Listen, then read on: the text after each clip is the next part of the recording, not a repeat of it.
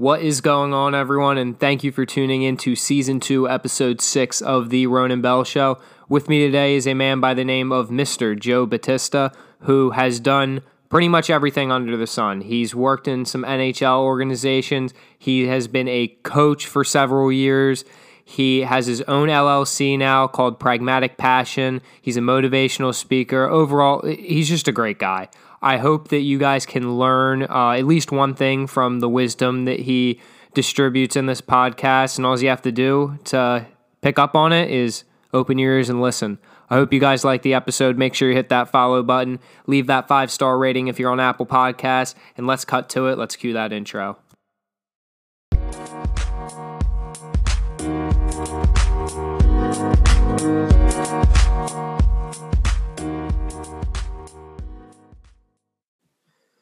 Mr. Battista, what is going on tonight, sir? Ronan, good to see you. I hope you had a great holiday and are looking forward to a great new year. Yeah, I mean, 2021 might be the year that, everyone starts doing that thing that they always say that they're going to do, and that'd be awesome. New year, you got a whole fresh start. I saw a great meme that said, you know what, we really do have 2020 hindsight now, right? We can all look back and think about what lessons did we learn during what I have always caused the great pause, right? It's the lost year, the great pause, whatever you want to call it. I hope people have learned some things about what really matters in life during this time. And, I also love the Mark Cuban talked about you young folks, what people are going to ask you is, well, what did you do during the pandemic? Did you just sit on the sidelines, or did you use that time where you couldn't go out and do the things we normally would do? And did you read books? Did you watch videos? Did you do things that were going to make you a better person, help you to be prepared for the opportunities that are going to come out of the post-pandemic world? And there will be opportunities. So right now, I know it's tough for a lot of people, but we're going to have opportunities. We got to help each other, got to keep helping those people that got hit the hardest during the pandemic. But, hey, it's in the rearview mirror. 2020 is, the pandemic's not. But there's hope. We do see light at the end of the tunnel. Yeah, you can't control the past anymore, so why not at least try and make our future better by working hard now in the present? Absolutely. It's crazy. So, Mr. Battista, before we get into anything else, could you just introduce yourself to the listeners out there? Sure. Joe Battista. I am originally from Pittsburgh, Pennsylvania. Grew up just outside the city limits in Penn Hills. It's an area mostly known for producing a lot of great football players more than anything. But it was a great place to grow up, great friendships. Everybody was into sports and, good families, et cetera. We were very blessed to live there. And, I was one of those people that believed I was going to be a professional athlete. When I was, 15, 16, 17-year-old, I thought I was going to be playing NHL. I thought I was going to get a Division I hockey scholarship. I had my whole world set. I was, ready to go. Didn't quite work out that way, but I got very fortunate that, some things, just came out the way they did. And I was prepared. I'd learned some things, but I also, took advantage of being in the right place at the right time. Was able to become a coach, which, that's not why I went to Penn State as a freshman. I went to Penn State to be a nuclear engineer. All right. Well, you see how close I came to that. But that's all right. I was supposedly good at math and science. And, my mother worked at Westinghouse's nuclear division in Monroeville, Pennsylvania. So that was what I was supposed to do, right? Well, I also was very passionate about sports, especially hockey, and was fortunate enough to get a job with the Pittsburgh Penguins, my hometown team, not as a coach, not as a player, but in the sales and marketing end of the business. So I got a business degree. I ended up switching into business at Penn State, got my marketing degree, went to work in sales and marketing, did that. And while I was doing that, I was also the director of amateur hockey development for the Penguins, a job that I actually wrote a proposal for and created my own position, which was pretty unique. Paul Steigerwald, who was a longtime voice of the Penguins, was my boss, my first boss right out of college, and had still good friends with him. And I was there during Mario Lemieux's rookie year. Got to spend a lot of time with Mario and still friends with him. So I got, like I said, things kind of fell into place, but I got bit by the coaching bug. I started coaching the junior Penguins. And I said, you know what? I'm young. I was 25. I was single. I said, if I'm going to do this, I'm going to chase after this dream. I better do it now. I did. I went to Kent State on a graduate assistantship back when they were a Division I NCAA program. I coached at Culver Military Academy out near Notre Dame, which is a top prep school program. Got to coach several former or future NHLers at that time, including Kevin Dean, who's now an assistant coach with the Boston Bruins.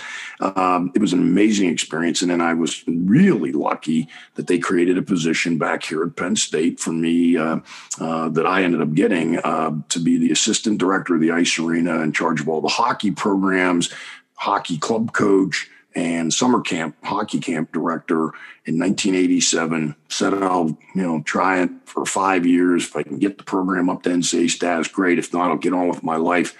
Well, 27 years later, I was still at Penn State.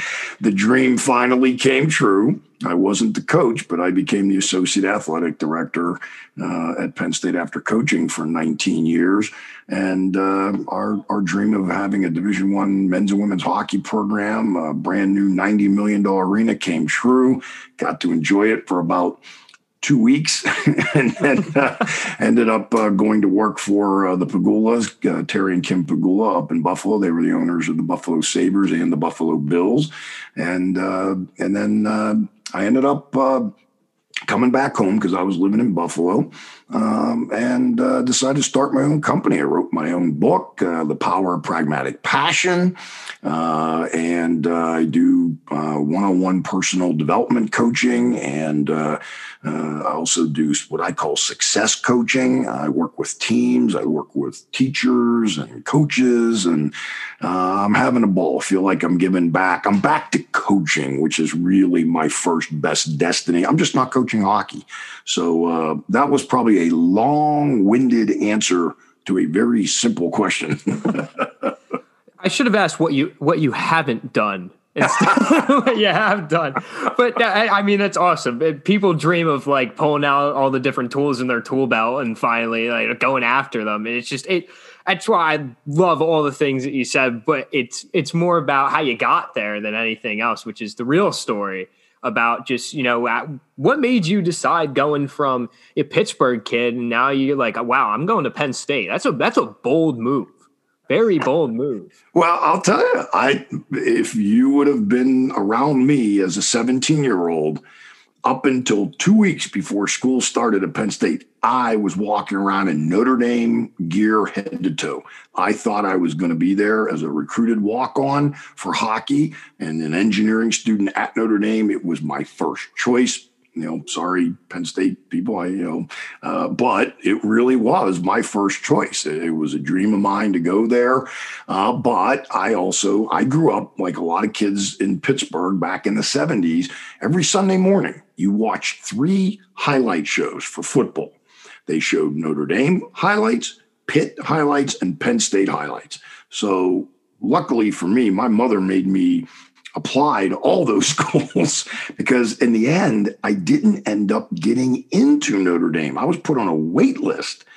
And so thankfully, my mother, being the very bright woman that she was, she sent in a housing deposit for me at Penn State. And I literally ended up there by accident.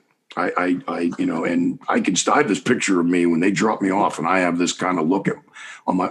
I grew up in a city, and here I am out in the middle of nowhere. And let's face it, the Penn State of today is not what it was back then. It was still more of a cow town back in the late '70s than State College has developed into a great community. And I'm blessed to have raised my children here, and met my wife here, and have lived a great life. But I honestly, this was not in the plans originally. And 3 days, Ronan, 3 days after I arrived on campus, they made an announcement that they were taking the existing ice pavilion that they had back in 1978 and changing it into an indoor AstroTurf practice facility for the football team. So here I am. Okay, first of all, I'm at a school that wasn't my first choice. And, at least I'll get to play hockey. And there, poof, the rink is gone. and it's really the beginning of a lot of lessons that were learned outside the classroom. And one of which was, while the club hockey program at that time could have disappeared and probably should have, it was the efforts of a player, Jerry Fry, and a bunch of his teammates, and Vance McCullough and some other people in the community that saved the hockey program. And we literally played all of our games on the road for 2 years. We practiced on an outdoor temporary rink over by Lash Building, the current football facility. We drove down to Mechanicsburg, Pennsylvania, about 2 hours away, and practiced in a rink, the Mechanicsburg Stadium, that doesn't even exist anymore. And that's where we played our home games for 2 years while the Greenberg Ice Arena was being built. And then I was lucky enough that my last 2 years, I did get to play in what then was a new rink on campus. But that new rink didn't end up with the 5,000 seats it was supposed to in order for us to become a Division I varsity program, because we ran into some budget issues. That was a very tough time economically in the world. And they decided to just cut out a bunch of seats and amenities. We had a nice facility, but it wasn't the facility we needed in order to be Division I. But it's okay. Those guys that I played hockey with during that era are still to this day some of my very best friends. We just celebrated our 40th anniversary of our 1980 league championship team. We got together and played golf down in New Jersey, a bunch of us, about half the guys from that team. And it just reminds you of that's, the resilience, the perseverance, the courage to keep the program going during a time when it could have disappeared. It was amazing. And because it was a club sport, we actually ran the program. And I was able to be the president my senior year. I was vice president my junior year. And it was that hands-on experience, along with my marketing degree, that got me the job with the Penguins, coming out of college. And, so again, Penn State has been very good to me. And I'm very fortunate that I ended up here. And there's a lesson in that, things don't always go the way you think they're going to go, but you make the best of the circumstances, and good things can happen. So what I think is crazy is Notre Dame was my number one choice too. And I also didn't get in there. Sorry, Notre Dame. I don't like you guys anymore. Penn State all the way. But I just think that's absolutely crazy. But what were you saying about about your hockey friends is that those are the people that you still talk to this day. And I'm sure that you don't remember every goal score, but you remember the people that you meet, because at the end of the day, that's way more important than any goal, any statistic, any seriously, it is, there's several of my teammates. I mean, we're already talking about, where are we all going to retire? We want to try to be together. We're going to try to keep getting together for golf events and maybe playing some, old timers hockey tournaments, those sorts of things.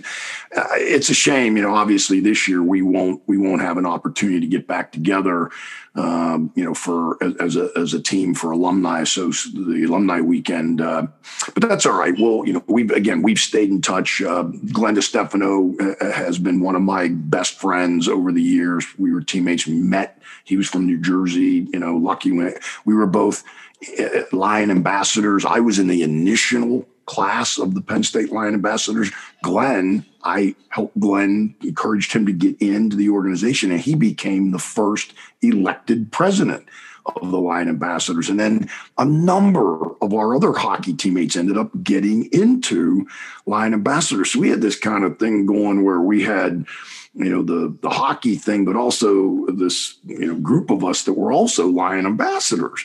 So we've stayed very, very close to one another, and our families get together and we vacation together and, those sorts of things. And then there's the group of guys that I coached over the years. I spent my 60th birthday, celebrated my 60th birthday this July with my family as the guests of one of my former players, Mike Petrangelo, down at his place in Sea City, New Jersey. And, it's just things like that, during this time, we're all reaching out. I've reconnected with so many former teammates and classmates and then guys I coached that I'd kind of lost touch with. And it's great to see how many of them have gone on to be very successful. And that's something I learned from Coach Paterno. It's like people say, well, what do you think about the team, and how successful you're going to be? And, I remember him saying, well, don't ask me now. Ask me 20, 30, 40 years from now when we see how many of them have gone on to be successful business people and doctors and lawyers, politicians, whatever it may. And I'm very, very proud of the fact that so many of our guys have gone on to be successful and happy. And, Jeff Martha, one of our former players, now the CEO of Medtronic, which is arguably the largest medical device company in the world. Eric Zinzenko was the CEO of a media company in New York City. We've got other guys that are very successful lawyers, doctors. It's great to see that. And most importantly, they've stayed together. They've stayed in touch. And that's one of those things. It's almost like being a parent when your kids actually stay in touch with you and want to come back and be with you. Now you figure you did something right. So we were very proud of the program that we ran here. And of course, now it's at a whole different level because it's, an NCAA Division I program. And they've continued, they've just taken everything up to a whole different level. And it's just kind of neat to still be able to say, well, we were part of that, history, and they built and took what we kind of started here, and it's gone on to be so successful, and a lot of that has to do with the philanthropy of the Pegula family, and every time I drive by Pegula Ice Arena, I just get a big smile on my face, and yeah, it's awesome because like when you're at least like something I realized just from playing like high school sports is that. Like that, your team is your family because you spend way more time with them than probably your immediate family. You wake up, you spend 14 hours a day actually awake or whatever it is. Hopefully more than that. But you spend like 8 hours at the school, you spend 3 hours at practice, and then you go home and you go home, you talk to your parents for 3-4 hours, and then you go to bed. Yeah. And you repeat that cycle day in and day out. And that's when you get to realize, like, these might be your brothers. You might not like all of them, but at the end of the day, you're still a family because you got to deal with each other, good or bad, no matter what you're going through, wins, losses, trenches, highs, and that's what like being a part of a team is all about. And as being a coach, I'm sure it's like you're the dad of it all, and you're watching like your kids and like, all right, so like Timmy's messing up over there. All right, well, you guys better be picking up Timmy. You better be getting him on his track, because if he's not on track, everyone else is going down too. And I'll tell you, I'd love to tell you that everything was perfect and it always went according to plan, but that's real life doesn't work that way either. I mean, you'd like to think that everybody, came out, perfect and, there were never any issues. Well, it's life. When you dealt with things, I got to tell you, this is a great story. I saw a press conference with Nick Saban, the Alabama football coach, and he was berating the media because they were all over a couple of his kids that got in some trouble, and they all, how come you haven't kicked them off the team? You got all this pressure going on. And I said, you know what?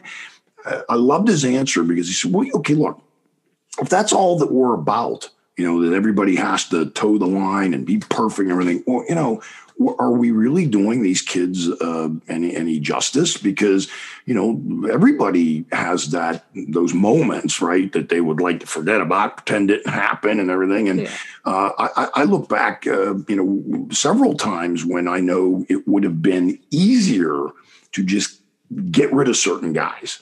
And in the end, I think they were better off staying in the program. Because instead of writing them off as bad kids, you start to realize they were just, good kids that made a bad decision, and sometimes that happens. It happens in the real world, right? So I'd like to think that one of the things that we can all learn is, let's just not throw the baby out with the bathwater, as the old saying goes. It's, because the, conventional wisdom and the public pressure to, the old coach has got to be that tough, hard, you step out of line, you're gone kind of, sometimes you got to step back and go, look, we'll make the person, pay their dues, suspend them for a while, give them community service, whatever it might be. They might get, instead of being on the first line, now they're, sitting in the stands for, some games and things like that. But we didn't give up on them as people. All right. And in the end, the joy that I would feel, and I know that, others in the program would feel when that person turned their life around, that's worth far greater than any championship trophies or rings or anything like that. It's knowing that you made a lasting impact on somebody's life. And, I know it sounds a bit trite, but, I really believed in all the people that we had, my volunteer assistant coaches and the volunteer academic support people and our booster club people. We had a shared vision for Penn State hockey. And I think that's the reason why so many of the guys, still come back and are still involved and stay in touch, because they feel like they learned more about life. It wasn't just about the hockey. The hockey was fun. And we were successful. We won 6 national club championships. When I coached, we won a lot of league championships. There was a stretch where we played in 10 straight national championship games. So we were obviously doing something right.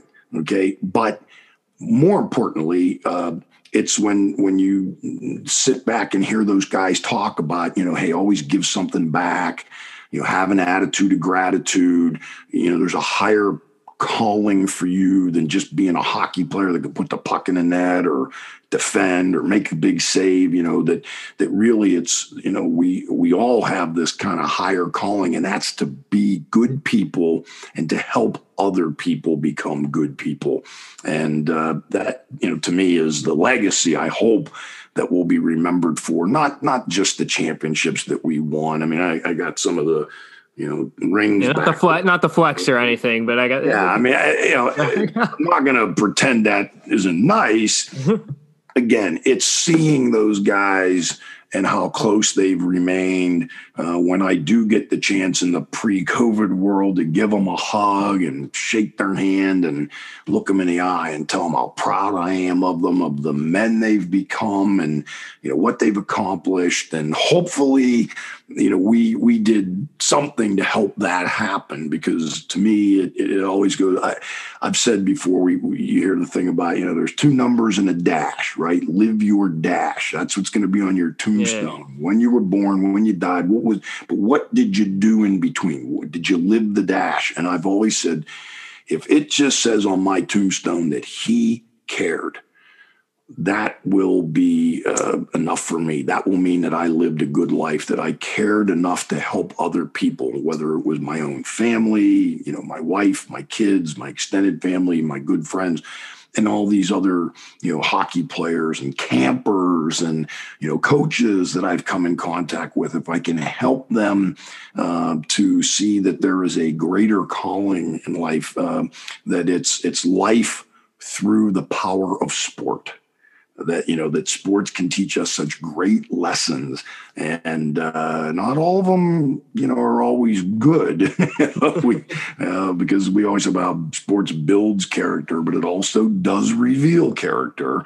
And I think that as long as we're all being pragmatic and practical about it, that it always, in the end, fulfills that passion to want to be a part of something bigger than yourself, and to make you better than maybe you thought you ever could be, and push you and give you that confidence and the courage to go on and try some things that maybe you wouldn't have done.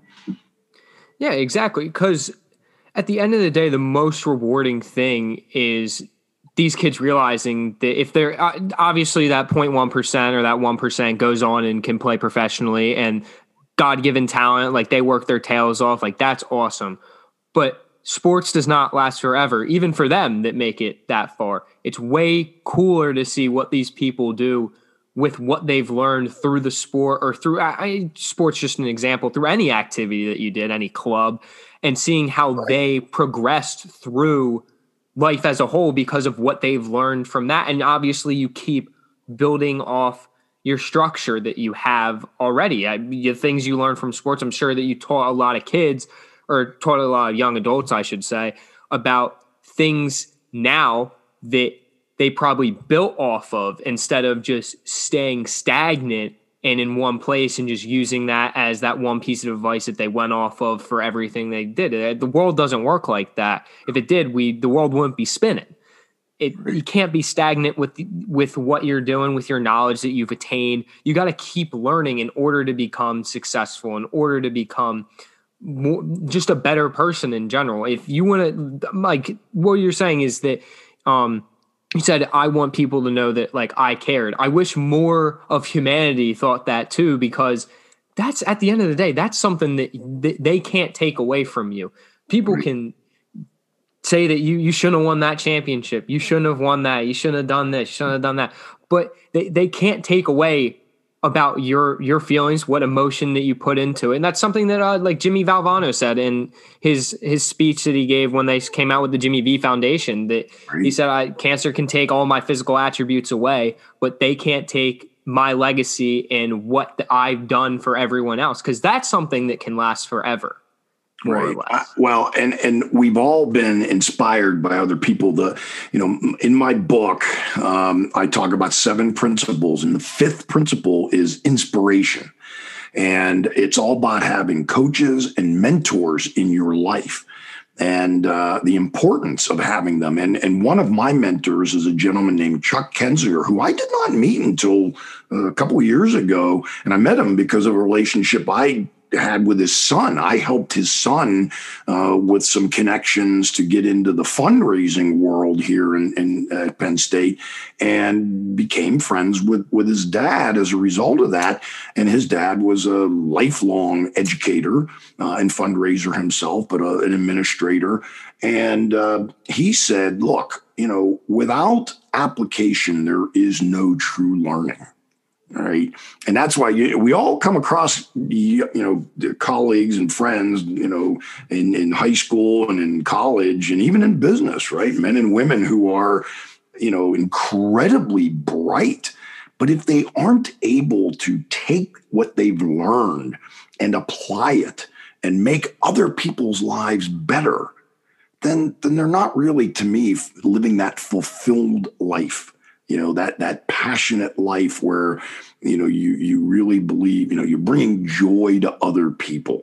Right. And so I don't know why it is, we from K through 12 and then post-secondary and even into, if you're going to get your master's and PhD, whatever, we always have coaches and we always have teachers and we always have instructors in our lives.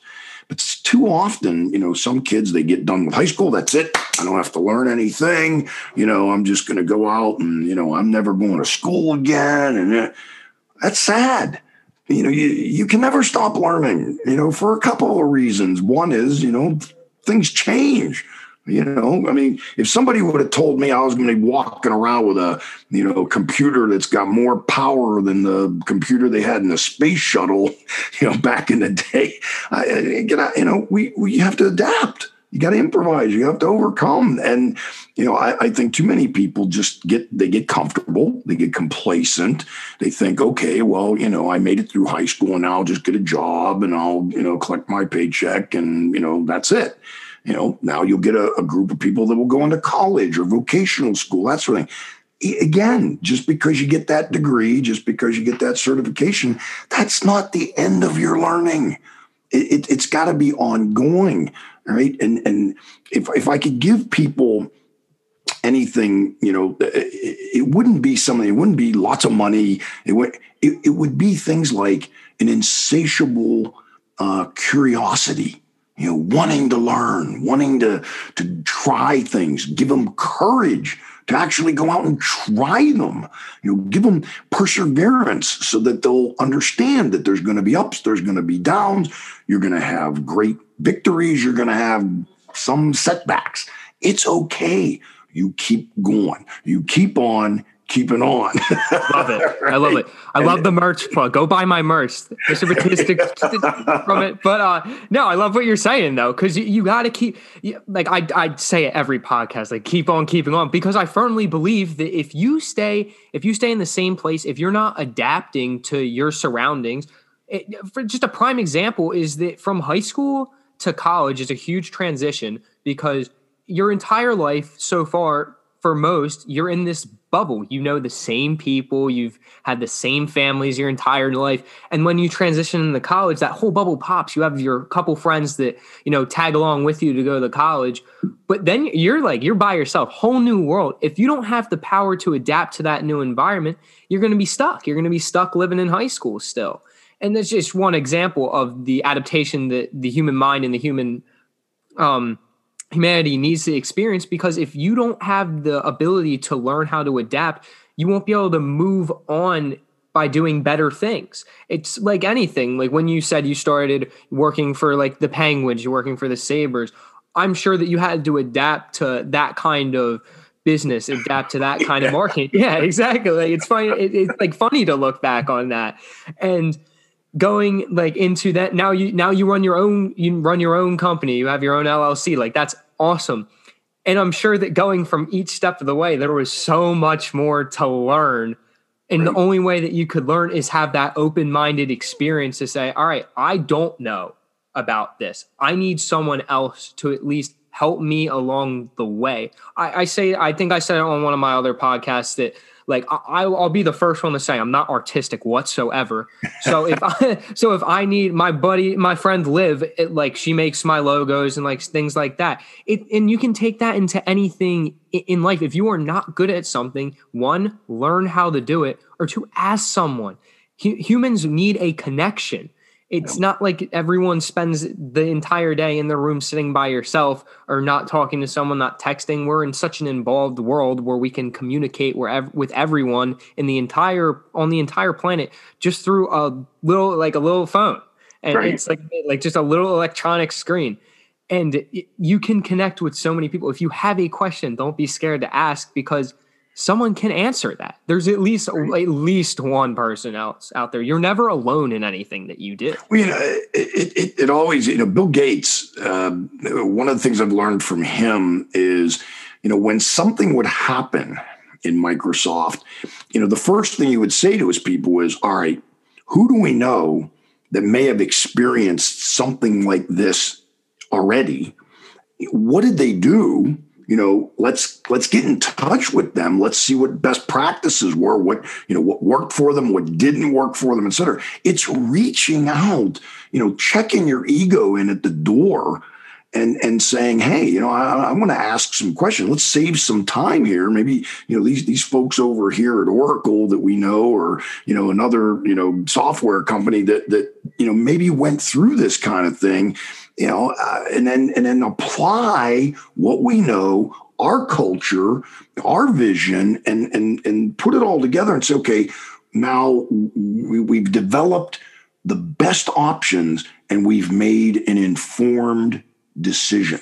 Okay, that's a big part. Chapter 6 in my book is options. It's learning how to develop great options and make more informed choices, right? Because really, when it's all said and done, we can all talk about, Oh, we're all created equal. All right. That sounds really good. I'm never going to play in the NBA. All right. I'm never going to sing in an opera at the Met. Okay. In Carnegie Hall. I don't have that skill set. That's not part of my DNA. It's not part of my talents. You could give me the best singing coach in the world. They ain't going to fix his voice, not at this stage anyway. But the point is, that's okay.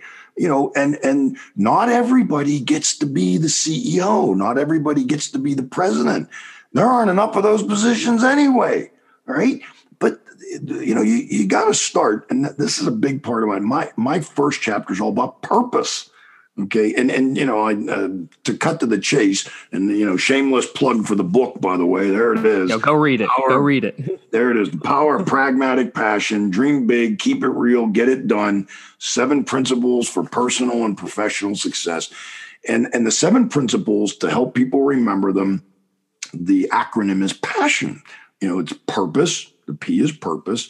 The A is attitude. You got to have a great attitude. The first S is sacrifice, because you don't get anything great accomplished without there being sacrifice. Servant leadership is the second S, and that's all about putting other people first. The I, as I mentioned before, is inspiration. The O is options. The N is nurture, and that means nurturing yourself. Never stop learning. Keep trying to build your skill set, but also nurturing others. Always be willing to help others, whether it's as a mentor, as a coach, give back and help others to learn from your successes and your failures, because that's going to happen. Hey, I learned real quick when I went up to work for the Buffalo Sabres, when I was an associate athletic director at Penn State, and I was in charge of administration. Okay, I was awful at it. It was a square peg and the round hole. I got the fancy title, get paid a lot of money, a lot more than I was ever making, etc. I was miserable. And I wasn't very good at it. Okay, I tried it.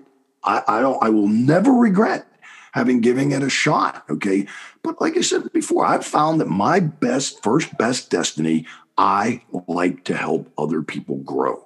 I like to coach people. I want to see them achieve what they thought maybe they could never have achieved before. And I'm trying to help them do it in a little bit more of a systematic way.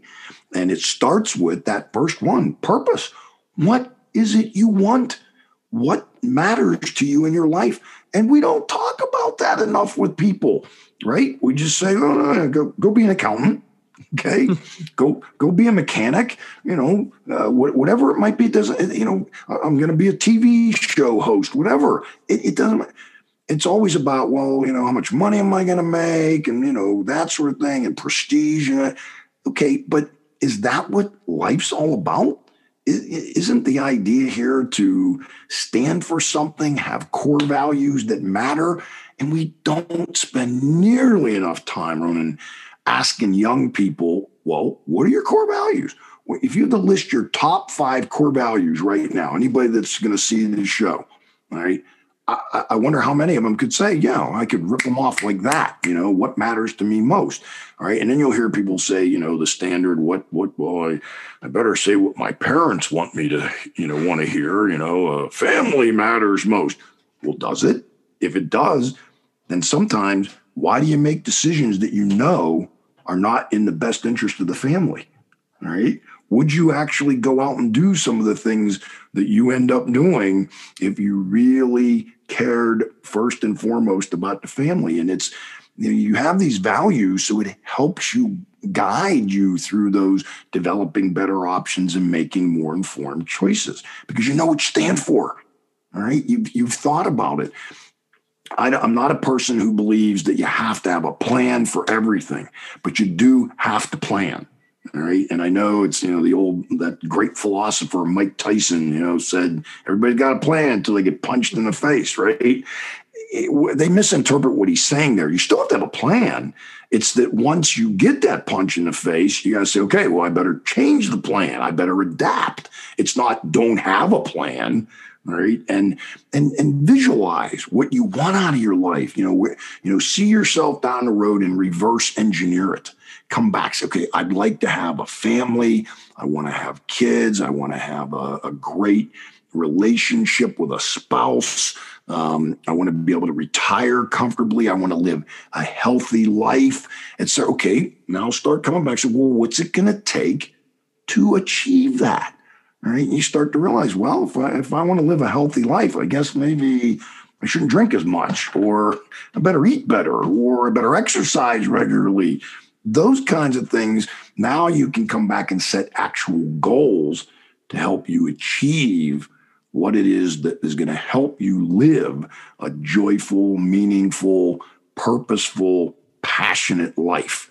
And to me, that's, the thing that I'm trying to help people with pragmatic passion. Yeah. And like that, I try and do the same thing, because I think that my niche for this podcast is just people in college, and people my age are living in that state of limbo where nothing matters. I can do whatever I want. I'm in college. Like, it won't affect me 2 years down the road. But when I'm happy that some people are finding it out earlier and earlier that you should have a purpose. Like, what do you really want to do? You don't have to figure it out right away. But what you were saying about like your 5 core values, if things aren't going the way you want, if you change what your purpose is, because I'm sure that happens to a bunch of people. You might change your path. People change their major like every other year, some people. And you go back to those 5 core values and say, does this next thing line up with that? I have something else that I want to do. And I'd like to talk about something I believe in, and it's like generalism. Like you can learn a lot of things. I wouldn't want to be a specialist. Specialists are like doctors, lawyers that, they're really good at their craft, and they should be really good at the craft. Again, they got a whole lot relying on it. But if you can experience more things, the more wise, the more things you're going to be able to figure out that you really like, and you're going to figure out the things that you don't like that you might not want to do. People can be, drawn to a specific purpose, a specific job, or what I want to do later, and realize come to it, like you were saying when you were working with the Sabres, it made you miserable. That dollar amount doesn't matter, because it's yours. Yeah. I wasn't a good fit. And I don't regret it. Like I said, I am so appreciative that I got the opportunity to do it. And I always said, I never felt like I was in over my head, but I was out of my league. I hadn't been in I hadn't worked in the NHL for 30 some years, and a different culture. And I still kind of took this maybe a unrealistic sense of optimism into it. And you get there and you start to realize, no, you know what? This is still getting back to the grinding it out. Not every day gets to be the 7th day of the Stanley Cup. Matter of fact, like I said, most days it's just, you're there grinding it out and doing the things you got to do. And, I'd like to be able to help other people to try to live, a better life by helping them to think more about, the critical thinking and what is the ultimate goal? What are your expectations? Are they pragmatic, realistic? Because you just hear from too many people, I just wish I could find my passion. And it's like, see, I'm a big follower of Scott Galloway. He's a professor at New York University's Stern School of Business. And if you ever get a chance, go onto YouTube, and he has a program. It's a bit lengthy. It's over an hour long, but it's worth every minute, because he talks about the algebra of happiness. Okay. And it's not as pedantic as that sounds, like it gets in the weeds and all that. It's really, more of a philosophical, 50,000 foot view about, well, what really matters? What matters to you? And, it's not about finding your passion necessarily. It's about creating it. It's about bringing passion. We all have passion. We all get excited about something. Okay. And I'll work with some high school kids, and I'll say, hey, well, what are you interested in? Nothing. Well, okay. Well, what do you do with your time? Mm. No. Seriously, walk me through your day. All right. Oh, I get up and usually get together with my buddies and, we play some video games. Okay, there you go. You said you weren't interested in anything. Now we found some. You're interested in video games. Well, what do you learn from playing those video games? You learn teamwork, right? You learn communication skills. You learn scenario planning, situational awareness. So here you are, you're playing those games and everybody's telling you, quit playing those games. You're not, you're wasting your time.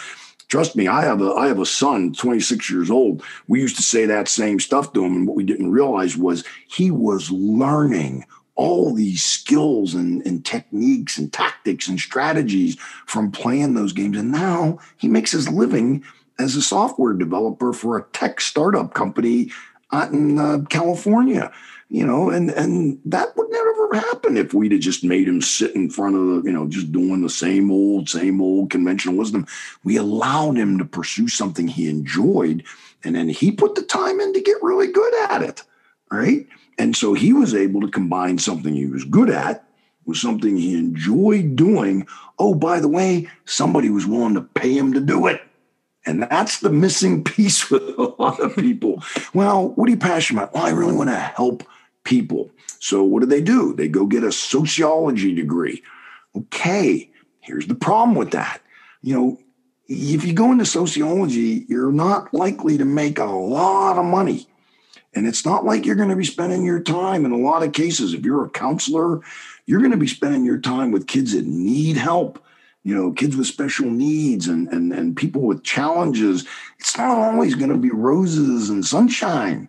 It's tough. It's hard. Well, don't spend all this time and money getting that degree and then saying, geez, I didn't realize I wasn't going to get paid much to do this.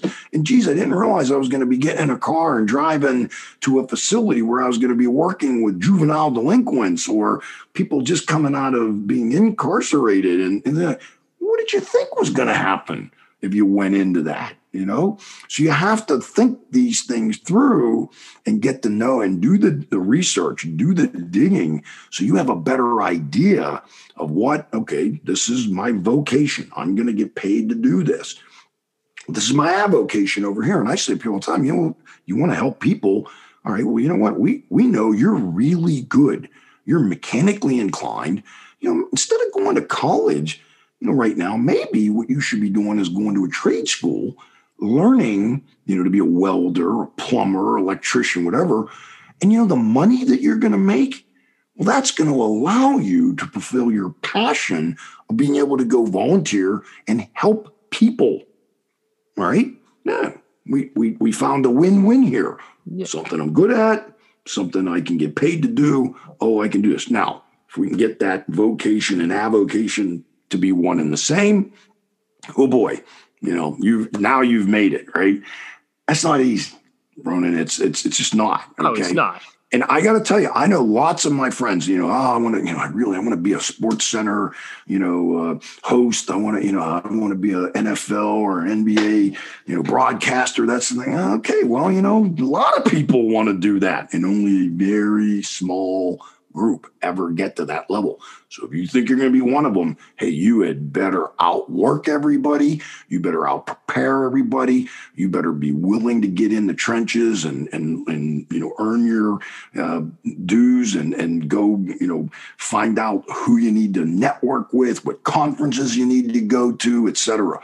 There's a way to make some of this happen, but there's also a point at which you realize, guess what? I'm not good enough to play in the NHL. I'm not good enough to get a Division I hockey scholarship. Time to pivot. Okay, doesn't mean I'm a failure. Not at all. Hey, all those lessons I learned playing hockey, being a part of a team, being the president of the hockey club, all those things have transferable skills that you learn.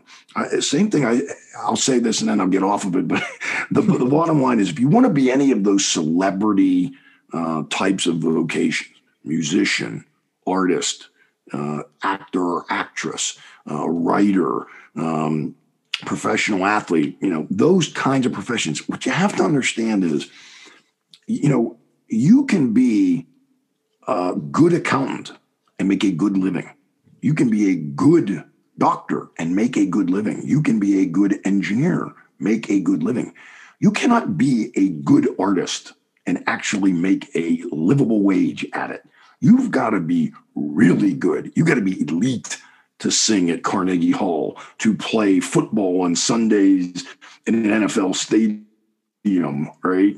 Or basketball in an NBA court, or hockey in an NHL arena. You have to be world class. All right. So you have to keep all that. That's where I tried to, where I came up with pragmatic passion. It's that you've got to have this realism, right? You've got to be able to look yourself in the mirror and say, okay, do I really have the talent to be able to be a rock star someday? Okay. Yeah, I might want to live the lifestyle. I tell people all the time, you know what? Right now, I'm 60 years old. I'm really passionate about golf. I'm really passionate about reading a book by a beach in the afternoon, and I'm really passionate about having my drink at the tiki bar at happy hours. I have yet to find somebody willing to pay me to do that. Okay, so yeah, gotta keep working. Right? So yeah, exactly.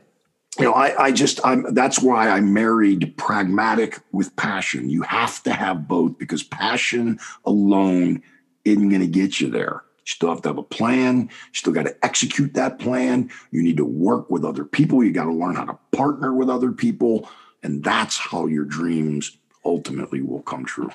Yeah, they become a reality. And the people, something that like is really prevalent today is that you see all these big time actors and everything. You have social media in the palm of your hand. You see these people, you connect with so many more people than ever before.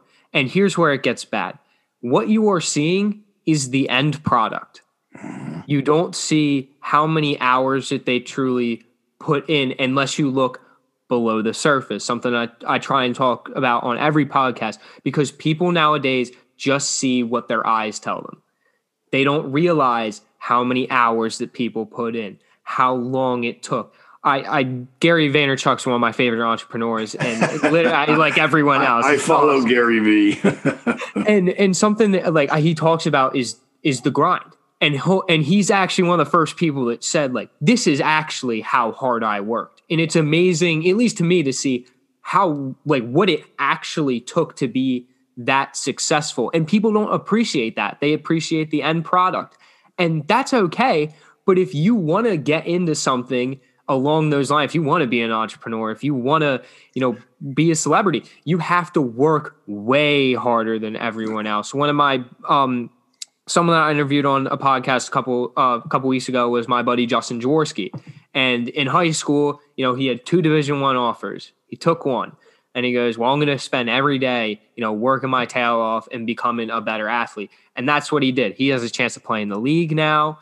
And you know what the funny part is? Everyone's posting, their workout videos or anything on Instagram. They see, I'm dribbling a basketball through these cones. No one cares. Absolutely no one cares how hard you work. They want to see the end product. And that's, for most people, that's enough, just seeing the end product. I like seeing the grind through it. But at the end of the day, no one cares how much hard work you put in. They want to see what your content is, how hard you work, because that's what shows. That's what's on TV. That's what's on your phone. That's about everything else. And a question that I want to ask you is about, I remember when you were giving our speech to our, Mr. Battista came in to speak to our management class last year at Penn State before the whole COVID thing. And you brought up the point about your phone. Could you just, everyone having their phone, could you just like elaborate a little bit more about that? Because I remember the conversation and I loved it, and I talk about it ever since. Like, put down, and I will tell you that that was pre-COVID, right? And now it's kind of like, all right, the technology. We all need to take a break from technology, right? Because we have become so dependent on the phone that, like you said, they're called cell phones because we're prisoners to them. Right. Yeah. And when you're so busy, on there, just, all you're doing is scrolling through TikTok and, looking at stuff on Twitter and Facebook. And although Facebook's that's not cool for you young people, right? The bottom line is that we can spend hours and hours and hours living vicariously through other people instead of doing the stuff that we need to do in order to make our own dreams come true, right? And we spend, the average person spends 150 hours a week, right, on social media, on their phones. Okay. I mean, these things, again, they're great. They're great tools. And I'm bad at that. My kids get on my case about it. Now, what they will never give me enough credit for is that most of the time when I'm on my phone, I am watching a YouTube video, not on somebody that did a bunch of trick shots with a basketball or with a hockey puck. Okay. I'm watching Minority Mindset, which is Jaspreet Singh does this show about money, and he tries to teach people about a different mindset for money. I watch the Money Guys, okay? I watch Gary Vaynerchuk, Warren Buffett. I try to educate myself. I'm reading articles. I'm following the stock market, those sort of things. But even that, you know what? You can go a little too far, right? And it controls you instead of you controlling it. You have to make a conscious decision. One of the things I think I shared with you, don't plug the phone in right next to you, right, at night. Yeah. Plug it in where, if you wake up in the middle of the night, the first thing you're not going to do is grab the phone and start looking at social media. And then you're up, your mind's kicking in and everything, and you're not getting the rest that you need, right? That deep REM sleep that you need, okay? And put it someplace else. Use an old-fashioned alarm clock to wake up and, get you going in the morning. Don't start by just looking and going, okay, I'm going to check all the Twitter, I'm going to check all the, Snapchat and TikTok and all this stuff. If you do that, who is controlling the start of your day? Some random person posting a bunch of stuff that may or may not have anything to do with you. Probably not. Okay. Instead of waking up intentionally and saying, okay, I'm going to wake up to inspirational music that's going to kind of get me in the right frame of mind. I like to listen to instrumental music that I refer to as relaxed but energized. Kind of helps you get going in the morning, get your, thinking all right. And then go and be intentional. Try to get some of the most important things done right away. Okay. And that way you say, okay, at 10 o'clock in the morning, I'll go check my Twitter, or I'll go check my, and set aside some time when you can actually do it. Because if not, you really do become a prisoner to your phone, to your technology. And I do think that we need a detox, a digital detox. I say that at the beginning of my book. There's two things you need to do if you're going to get the most out of my book. One, you got to pick an accountability partner. You got to pick somebody that's going to help you. Hey, what chapter are you on today? Did you do the exercise? Because in my book, this isn't a passive book. You're going to act on things in here. In every chapter, there's exercises. There's questions at the end of the book that you've got to ask. And they are not these easy questions. They are questions that are going to make you think about what really matters to you. How are you going to get it done? What are the things you're willing to give up? In the third chapter, sacrifice. Okay, what are things you're willing to stop doing, do differently, or the good things that you're willing to do more of to make your life more successful? Right? And you've got to sit down and then you got to get together with your accountability partner and say, all right, help me actually do this. The second thing is you have to do a digital detox. So if you're going to sit down and you're going to read my book, you get your pen, your paper, and your highlighter out, and you give me an hour to be reading the book, getting to know these 7 principles and doing the exercises. And then after you've done that for an hour, give yourself a reward and you can go play video games for 15 minutes, half hour, maybe after you've already done the work. Right? Yeah. So again, we need the technology, especially right now, right? Thank goodness that we have Zoom and some of the other, tools that we've got out there. By the way, this is a business thing. What the heck happened to Skype, right? They were in a position to dominate this market. They just let Zoom come in and boom, gave him a Gordie Howe and knocked him right out of the picture. I'm sorry. Are you kidding me? Kudos to Zoom and some of the other ones, Microsoft Teams and, Google Hangout and those sort of things. But Skype, Skype's pretty much disappeared, and they were the leader. They had it. I just that's one of those case studies for everybody. Just sit back and make you scratch your head. Like, how did they miss the boat here and weren't ready for this, right? So yes, this technology is keeping us going. It is a tool. That's all you got to remember. It is a tool. It will never, ever replace human interaction, that need for us to get together, look each other in the eye, see facial expressions and tone and things like that. I think there's a bit of Zoom fatigue right now, no doubt, that we're all kind of technology, addicted. You just need to have the discipline, that self-discipline, to control it so it won't control you. Hope I answered your question. No, I love it because the thing that my mom always told me was use your tools, don't be one. Yes. Use your tools, don't be one. Because if you get caught in all this social media, it's using you. You're part of the number now. You're part of, all right, you're liking that picture. You're like, oh, we're throwing you in the algorithm. We're going to put more content towards you to have you trapped in. I remember seeing a TikTok ad and it said, get lost into TikTok. And I'm sitting there like, oh my God. Like, first of all, great marketing play, because they don't want you to leave. They're going to keep putting content at you that keeps relating to your last, whatever your last video is, your last like, the thing you last commented on. And this is where I'm going at it with this. If you use social media as a tool, I don't know when this podcast is coming out, but I have like another podcast series called Quick Shots coming out. It's going to be awesome. I don't know when it's going to be. But anyway, quick plug for that. But I talk about Instagram and people using it as a tool rather than just a place to have fun. Because when you use tools like that, technology, great. You know why? Because social media, free advertising for whatever you want to do. And you can get monetized off of it. It's insane. And people don't realize that these guys and girls that have thousands of followers who just post whatever they want don't realize that they can actually be making money off of that. And the reason they do that is, I'm going back to, again, they don't look below the surface. They keep getting trapped in this existential continuation of the same thing over and over again. And because that is what is crazy. Easy, right? It's easy. You're not having to put yourself out there and maybe get criticized a little bit. To me, it always comes back to, you have to have courage. When I'm asked to define leadership, right? And we've studied leadership to death as humanity, right? Over thousands and thousands of years.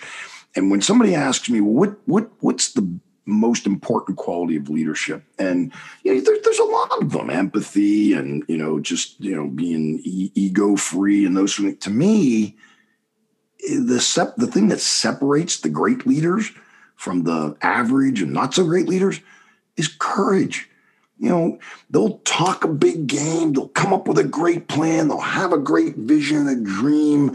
They'll get everything done, but they don't have the courage to execute. They don't have the courage to go out and say, okay, this isn't going to be popular, but it's the right thing to do, okay, for the masses, for everybody, and maybe for yourself.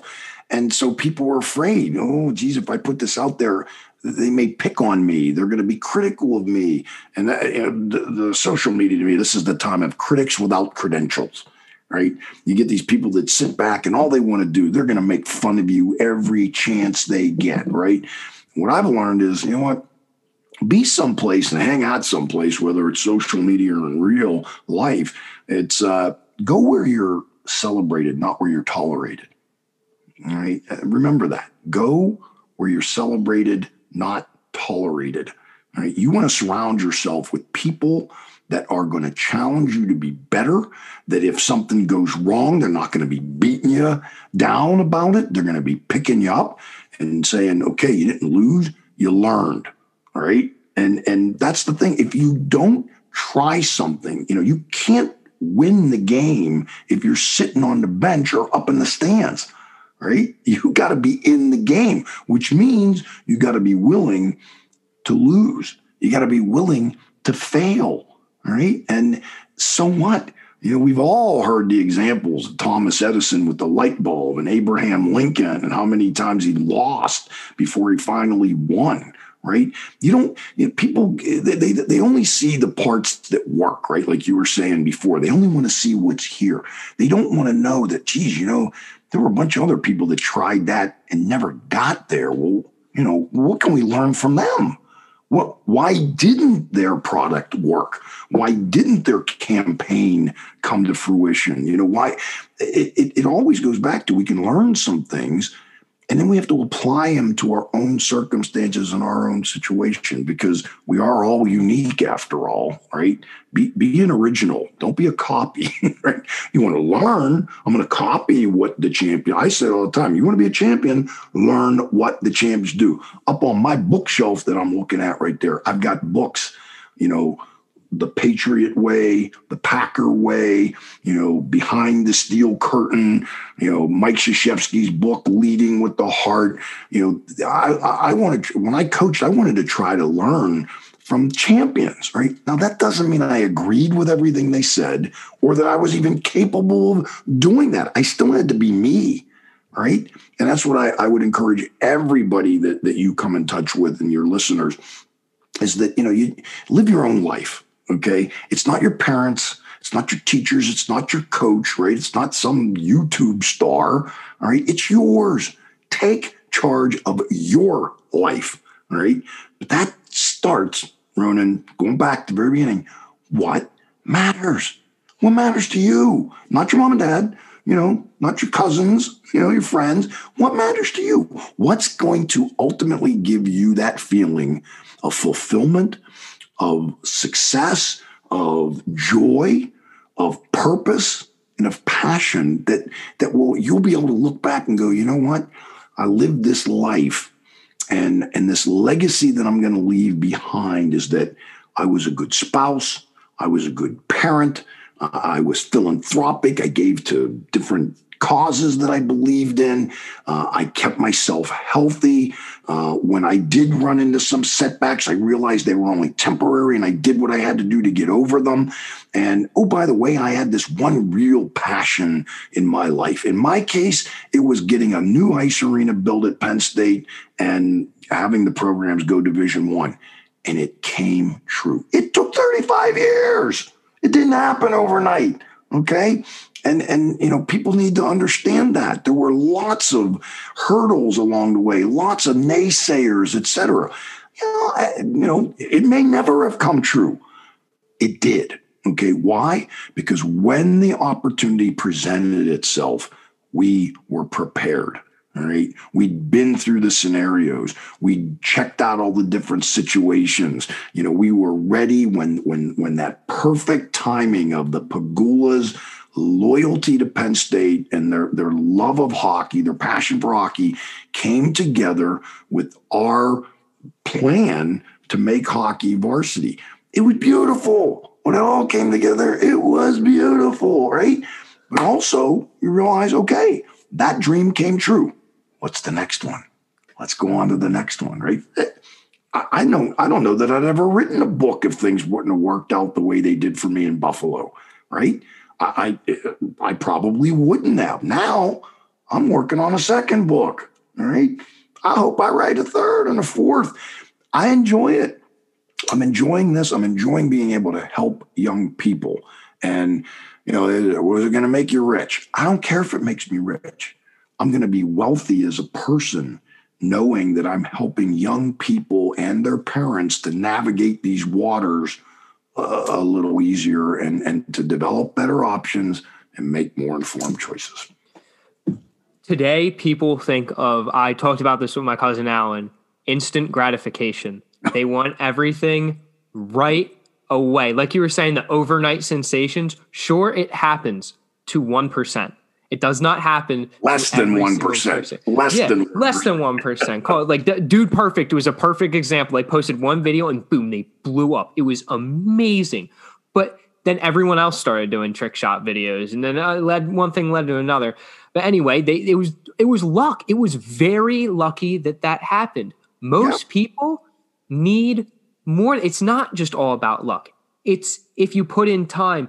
one quote that I saw from, I think it was Thomas Jefferson, but he said, the more hard work that I put in, the more luck that I felt like I was having.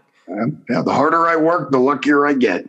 Yeah, that's totally what it is. Yep. And it's insane because it's like the universe works in some weird way where it all just, like you were saying, it randomly like came together that you were able to build this ice arena, and it took so long, and it just all worked itself out at the end. But that took so much time, so much hard work.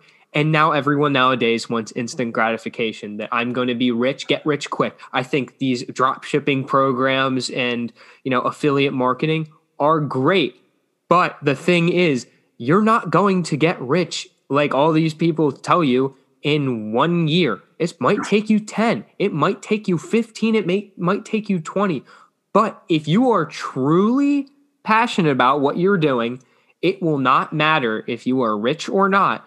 Because at the end of the day, you like what you are doing. Yeah. That's way more important. That is way more important than anything else. Be passionate about the process. Okay. Again, exactly. If you think about this, somebody makes hangers, right? Like, how exciting is that? Not really, right? Well, somebody's made a lot of money making hangers, right? We all need them. Well, he's boring. You think that person cares? That came up with the process, has the contracts to do that. My old coach, who was a volunteer, John Shelby, I learned so much from him. What a great man, great family. John and his brother got into the auto glass business. They had no idea. He was an accountant. He was a financial guy, right? How he ended up in it. He's done so well for himself, right? Is it exciting? No. I'll tell you this. He took his passion for being an entrepreneur, his passion for knowing the numbers, used that to create this business that has made him successful, has provided for his family, and allows him to go out and do the things he's passionate about. Okay. And that's the lesson from all this, is that, there's nothing wrong with, maybe starting off, you're working for, a financial firm or an accounting firm or an engineering firm, et cetera. And now you establish yourself, you pay your dues, you learn some things about your industry, et cetera. But then you start this kind of side hustle over here. Maybe it's, buying rental properties. Maybe it's writing books. Maybe it's doing podcasts. Maybe it's creating a YouTube channel. There's nothing to start off and just be doing, I'm going to make my living being a YouTuber. That's not easy to do. Okay. You 1%. Can make money, right? You can, There's no doubt, but can you make a living wage doing it? Right. And remember, things may take off. It's very hard to maintain it. All right. And you can be a flash in a pan. Right. So I think what you can do, have a plan, right? Be pragmatic. You still got to put food on the table. You still got to put a roof over your head. Let's hope that, we're not all going to end up living in, our parents' basement, when we're 40 years old kind of thing. Right. That means either you really didn't plan properly, or, was it a bad plan, or was it a good plan that was poorly executed? Did you account for some things that, just you didn't get lucky? It wasn't, it was just bad timing. How about these poor people that, in January and February, realized their lifelong dream of opening up their own restaurant, and then COVID hit. All right. Well, there's certain things you don't have control over, right? It'll happen. You got to try to count your blessings and use the lessons that you've learned from this. You may have to pivot, right? And stuff like that happens. You can play the victim, or you can be a victor and say, okay, learned a lesson from that, right? I better have more than one stream of income. All right. I tell young people in the nurture chapter in my book, there's my top 10 things that you ought to do about learning about money. All right. And one of them is you had better save for the rainy day. You had better have an emergency fund, because, who knew? I got off to my best start ever, Ronan, this year. January and February kicked butt. Okay. I was bringing it in. It's my 4th year doing this. It's really starting to pay off. First 2 weeks of March, again, killing it. The last 2 weeks of March, I was going to go to a whole different level. Big speech out in Denver, another one in Seattle, Minneapolis, going to Philadelphia twice. COVID hits. Gone. All right. Well, what are you going to do? Well, I guess what? I had to learn to do things virtually. I've got myself one of these fancy microphones now, and I've got my lighting, and, my son's helping me out to try to build a studio here so we can start doing our own YouTube videos. I've had to learn. I've had to pivot. Okay. And, thankfully, my wife and I had saved enough money to help get us through these challenging times. We're way better off than a lot of other people that probably make a lot more money than we ever did. But it was because we had a plan, right? We had a process. We knew to save money, get that emergency fund started, put the money away for our retirement, pay down our house, have the kids' college fund, my son, Ryan, yeah. Even though things are tough economically right now, he's good shape. We've got his money set aside for him. We put it away 20 years ago we invested so that we'd be able to pay for his college. All right. And hopefully someday all our kids will appreciate that we made the sacrifices that we did. But the bottom line is we did what we thought because we had a plan and we stuck to that plan. And now, while times are tough, we're persevering. We're grinding it out right now. Okay. That's real life. Sometimes it punches you right in the face. It kicks sand all over you. Sometimes you just got to brush it off, get up, say in the mirror, it's me and you against the world. When do we attack? All right. That's the attitude you have to have. And that's the other thing. When you get up in the morning, I hope you don't look in the mirror and go, hey, what can we do to be average today? Okay. I hope you're looking in that mirror and saying, let's go kick butt. All right. Come on. Let's go. Me and you, we're going out there and we're going to do it. And talk about it, positive self-talk, but you gotta execute. You gotta go get it done. There you go, right there. See, dream big, keep it real, but get it done. All right, be pragmatic about your passion. Go out there and live a great life. Oh, exactly. People think that everything's in a straight line. It's not how the world works. Like with COVID, it was the insane bump that no one was prepared for. But when things go wrong, there are things that can go right. Absolutely. COVID was a blessing in disguise for a lot of people at the end of the day. If COVID never hit, I would have never started this podcast. Straight up, I would have never even thought of the idea of doing this and having people come on a concept of wisdom. Like what the heck is that? But with that being said, you have to take the punches, and sometimes one's a real big punch. But it's okay because you can still get up from that. It's not knocking you out. Once you get knocked out, that means you're down. You're down for the count. You're out of it. You're never out of it until you say to yourself in the mirror, I'm done. And I hope that no one ever gets to that point where if you have this aspiration that's so big that it's out of this world, I'm going to save the world. I'm going to stop world hunger. Well, great. But that doesn't happen in a day. It's probably going to be going really great for a while and then fall off the face of the planet because that's just what happens. And people do not get that. It's okay. Like little things happen, mistakes happen, bumps in the road happen. But the point going forward is that you need to keep on keeping on. There is no other way that you are going to be successful if you want to achieve everything that you want to achieve if you stop in the path. Take the punches, get up, keep going. It's okay. It happens. It literally happens to every single human being on the planet. You are never alone in what you are doing. The thing that I like to do is put things in perspective and putting things in a very wide view of perspective. Because here's the thing. I wake up every morning and I breathe. And I tell my friends and they think I'm crazy. But the thing is, I'm lucky to do that.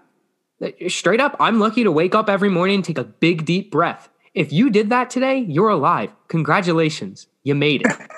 Yep. And that's something that it's so little and it seems so ridiculous. It seems so cliche, but not it's not you have a blessing to do that. If you thought about that every morning, that man, I am grateful that I breathe. When you have a bad day, you'll still wake up the next morning and be, I breathed today. And it's putting things in perspective will make some of the bad times way easier and the good times way better.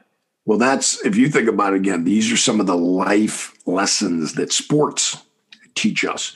Being a part of the school band, right? Being a part of a school musical, right? These extracurricular activities that you got involved in when you were high school or while you were in college. And that's a message, I cannot emphasize this enough. While you're in college, get involved. Okay, you've got to go out. I don't care what it is. There's 1,000 clubs at Penn State, for instance, that students there can get involved in. Get involved. Not in 5 or 6 of them. Pick 1 or 2. One that's maybe a personal interest to you, another one that's going to help you with your professional goals. Okay, hopefully they could be both. All right, but you got to get involved. It's meeting other people. It's that network that you're starting to create. It's putting yourself out there and pushing past certain, barriers that you never thought you'd be able to do, right? Whether it's, just being able to speak in public, et cetera. I love your passion, by the way. You're so energetic and passionate about what you're doing, all right? You can tell it's genuine. It is not phony. And that matters too, because people got to trust you, right? They got to believe in you. They got to believe that you have their best interest at heart. There's too many things on social media that drive me crazy where it's just another shtick that they're trying to sell you something. And, I don't do well with those sorts of things myself. To me, I'm not going to make false promises to anyone. You want to buy my book, you want to have me as your coach, we're gonna have some knockdown, drag out discussions. All right, I'm gonna push so that people really, you don't get to say, well, I think this. No, you got to pick. What are those 5 values that matter to you? What is it that you want out of life? Okay, what is your personal vision statement that you're going to look at every day and try to live it? Right. It's not just something we're going to whip out and, some trite, saying, that sort of thing. No, I believe in that. I'm a coach, right? I got lots of sayings, that's right. Yeah. However, you got to come up with your own personal vision statement. Companies have them, right? Businesses have them. Why don't you have your own? Everybody should have their own vision statement for the life, that great life that they see themselves wanting to live, and then get the goals, get them in writing, put them someplace where you can see them every day. I tape mine to the mirror in my bathroom. I can't hide from them. They're there. I see them. I'm my own best accountability partner, right? The person staring back at me in the mirror, right? So I wish you nothing but the best of luck with what you're doing. Again, you bring a vibrancy and just a level of energy that is infectious. And I hope you never lose that. I hope that you keep doing this, because what you're doing meets some of those criteria I already talked about. You are being a servant leader, doing what you're doing because the purpose of this is to help other people win. You help enough other people win, you win. That's a Zig Ziglar quote from back in the day. He was the Gary Vaynerchuk of his era. Okay, so you can learn stuff from so many people, but ultimately you got to act. You got to get it done. And I hope that's the lesson that people will take away from this. Develop great options, make informed choices, and then go out and make it happen. Do the best you can. I'm here doing the best that I can. I've messed up along the way. My first podcast, I'll be the first to admit it that it was crap, but you learn along the way and it gets better. Everything will get better if you work on it. It's not going to happen just miraculously that you're going to be a great host, great, talker. You got to work on anything that you do. And the point that I love that you make is you write down your goals. I write down all my goals too. But the one word that I don't use is hope, because I believe that that's just, it's not real. If you hope something's going to happen, you're not trying at all. If you say will, you're going to try and make it happen. Will is way more powerful than the word hope. And I hope that leaves a lasting impression on some of you guys out there. Stop hoping and start doing. Make your willpower way bigger than yourself. It's way bigger than you. You can do it. I just want more people to just do it instead. Like it hurts like on the inside when all my friends talk about, I want to make $1 million. Like I want to do this and like I want to do that. Well, I don't care about I don't care that you want to be a millionaire. How are you going to start? Like that's something that people can't do. And Mr. Battista, this is an awesome podcast. I just hope everyone out there is like, I've enjoyed this. And, it gets back to, passion and persistence matter. You got to persevere, especially during a time like COVID.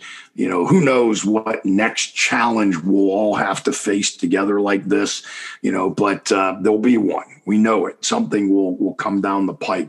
So you got to keep on keeping on. I love what you're doing here, Ronan. And I hope you'll stick with it yourself and, keep growing your audience. Rome wasn't built in a day, right? Just keep going, keep plugging away, keep grinding, and that's what, getting back to a point you made earlier, Tiger Woods, unbelievable talent, right? Unbelievable. Yeah. But you listen to him in his interviews and he talks about grinding it out.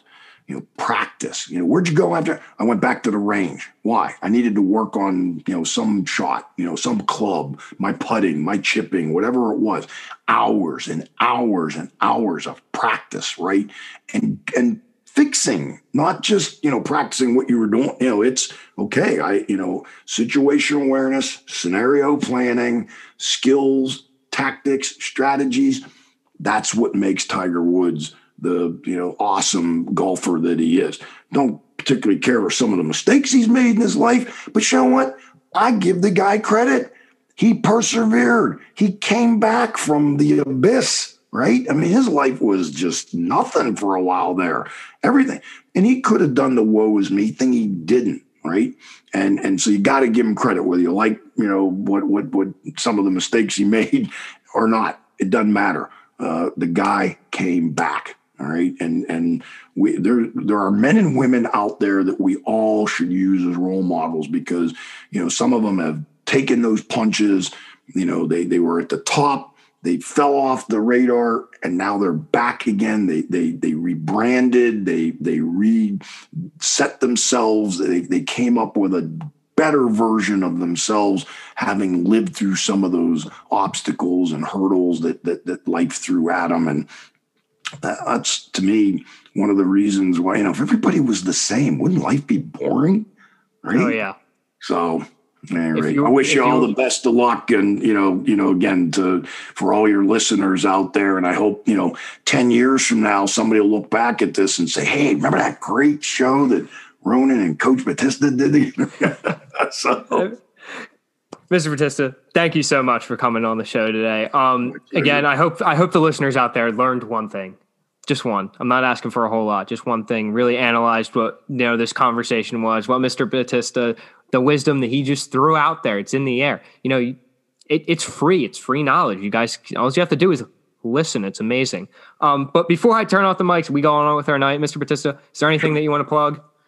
Well, if anybody is interested, again, the book, the best way to get it is actually to go to my website, which is just pragmaticpassion.com.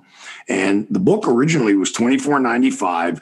On my website, it's $19.95. And if you put in passion and the number 5 at checkout, it'll give you an additional $5 off. So I look at it and say, well, you know what, for $14.95 plus shipping, you can change your life or somebody else's life, right? And if you order it on my website, I personalize it. I'll sign it to whoever it is with any kind of a encouraging message. If somebody's interested in having me possibly as a coach for them, go to my website again. You'll find out the information there. You can email me at joe@pragmaticpassion.com or give me a call at 716-261-8059. Any of those things, because again, I promise you that one thing that I'm going to do is I'm going to give you the proper attention. I'm going to give you all of me, and I'm going to challenge you to be the best you can and to take charge of your life. And so if you're looking for somebody to coach you, push you, hold you accountable, I could be your guy. Well, thank you for the opportunity to do that, Ronan. Appreciate it. Of course, sir. Go check out the book. Go at least look at the website. Go see if you're interested. Take a chance. Take a minute out of your day and go check it out. You might like it, and it could change your life. Exactly what you said. I'm hyped up. Oh my God. It's 7:30 and I'm just livid right now. But guys, that's a wrap for another episode of the Ronan Bell Show. Make sure you drop that follow on Spotify, Apple Podcasts. If you're on YouTube, hey, hit that subscribe button, hit that bell so you get notified whenever a new podcast comes out. Guys, I have merch available at theronanbellshow.com. If you guys are interested, let me know. By the time this episode comes out, I have an ambassador program out. Plenty of them have codes, so you guys can get a little bit off some merch. If you guys could help me out, that'd be great. All the money that goes from my merch goes straight back into the podcast, so I can make this better. I can get new guests. I can produce more content for you guys to learn more about wisdom. But guys, that is it from me. I've been talking a lot. Mr. Battista has been talking a lot. It's been a great episode, guys. I hope you all have a great rest of your day, and as always, y'all just keep on keeping on.